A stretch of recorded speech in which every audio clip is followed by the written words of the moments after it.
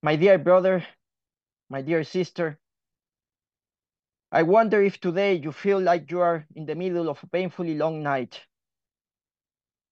I wonder if you feel confused, if you feel lost, if you feel tired, if you feel alone, if you feel misunderstood, if you feel anxious, if you feel nostalgic, if you even feel a little empty, if you feel like a foreigner in a strange country, if you feel thirsty, if you feel cast down, if you feel sick, if you feel that your soul is hungry. I wouldn't be surprised if you felt like that, because the Church of the Lord Jesus Christ is often made aware of the fact that the journey to the heavenly city is one that takes place during the night. And the night can be confusing and scary. The night is full of shadows, as you know. There are things that wouldn't make us afraid if we saw them or heard them during the day, but they do scare us when they reach our eyes or ears in the darkness of the night. We humans are born with an intrinsic dislike for darkness and shadows. Little children avoid shadows like the plague, because in the shadows there might be dangers lurking. And you and I are walking to Zion, and the way is full of shadows. That's what we find here in the verse we have in front of us today. This book is a song that celebrates the love between Christ and his church. And what we find is the church pleading with Christ. And she says, until the daybreak and the shadows flee away. I want you to notice, my dear brethren, that the bride of the Lord Jesus Christ is acknowledging that she is still living in a land of darkness. And isn't that true? Isn't that what you find in your own experience? Oh, there is so much darkness in this valley of tears. You have sickness, you have relational problems, you have disappointments, so many of them. You have hope deferred. You may be facing reproach for the sake of righteousness. You may be facing poverty. You may face what people call natural disasters. You may be a victim of crime. You may be suffering the loss of a loved one. You may be aching as you see one of your children rebelling against the Lord. You might lose your money. You might lose your friends. Everything here is fading away, withering like a fragile flower under the scorching sun. Your body is aging. Your life is shortening. There are so many shadows.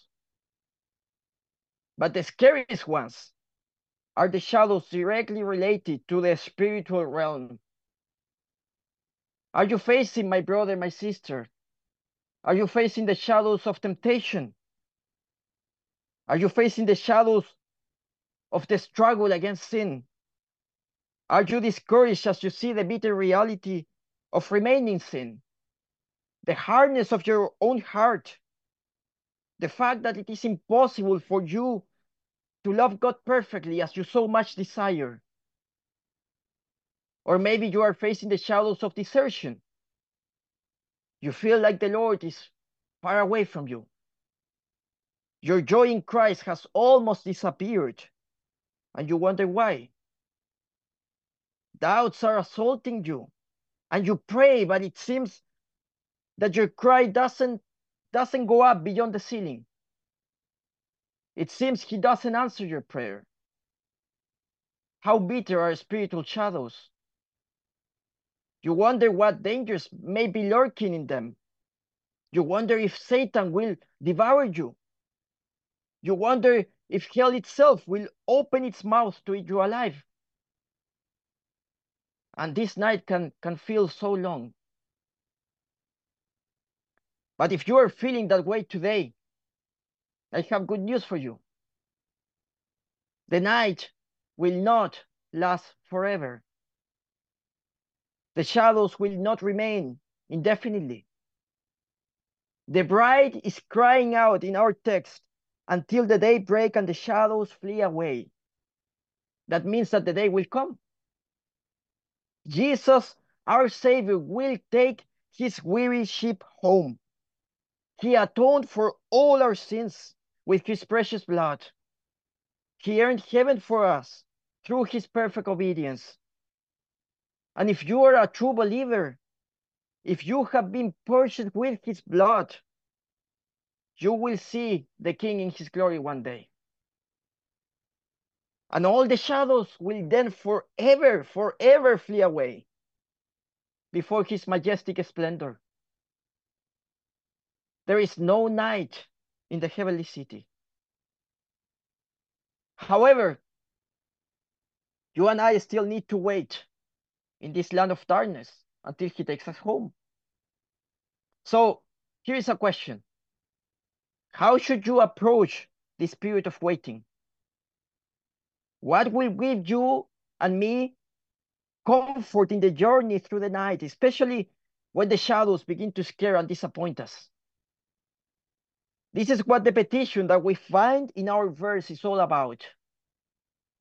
Christ's bride is saying, until the day break and the shadows flee away, turn, my beloved, and be thou like a roe or a young hart upon the mountains of Bether. What the church is asking for is for Christ to visit her often during her night of waiting. The bride wants Christ to be like a roe or a hart. That is, she wants him to come and visit her swiftly and vigorously. She also mentions the mountains of Bether. And the word Bether literally means division in Hebrew, division. And this is interesting. It's as if the church is saying, Lord, I know there must be some kind of division between you and me for now. But please, oh please, come to the mountains and visit me while the division still stands. What will comfort the bride in her period of waiting is the sensible manifestation of Christ's love for her. That is what will give her strength. That will reassure her. That will remind her that the night will soon be over. That will wipe away her tears. That will feed her hungry soul. And that is exactly what you need. Exactly what I need while the shadows of this life remain. My brother, my sister, is there anything more satisfying than when Jesus visits us with his sensible presence? Is there anything more comfortable? Is there anything more encouraging? Is anything more useful and invigorating in our fight against sin? Is there anything that can give you more joy? What you need, what I need, is for God to visit us. And those times when he draws near us, showing us his love through his word, enlightening our eyes to see the promises and understand the scriptures, giving us utterance in prayer, filling us with boldness to live and witness for him. Those times are great helps to keep us going in this battle. And God wants you and me to pray that he will give us such times. He wants us to pray for that. Do you realize that? If he didn't want you to pray for that, he wouldn't have left this example recorded in his word. But he left this example recorded in his word, and therefore he wants you and me to follow it and pray for such visits. And do you know what that means? That means that he's willing. He's eager to visit believers in such a way. He's willing to comfort you, to comfort me, weary saints, as we struggle to advance through the night.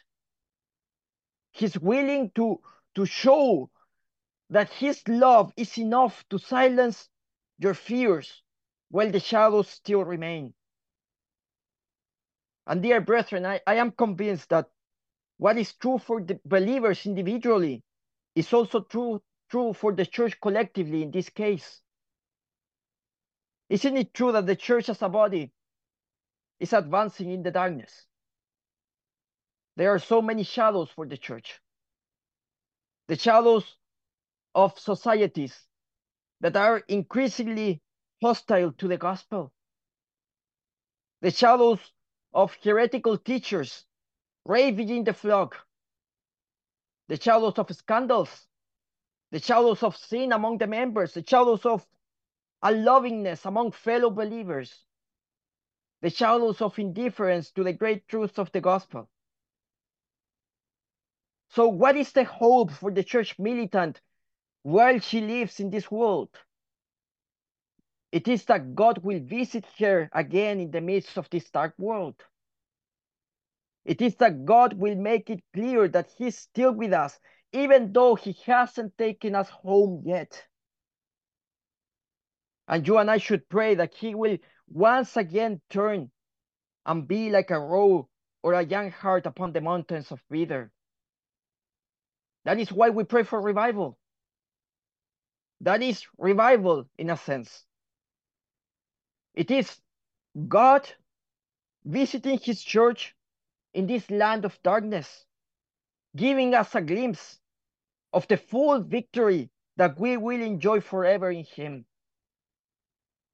So, my desire today is that you and I will follow the example of the bride and pray for God to turn and visit us, knowing that He will answer the prayers that He Himself taught us to pray.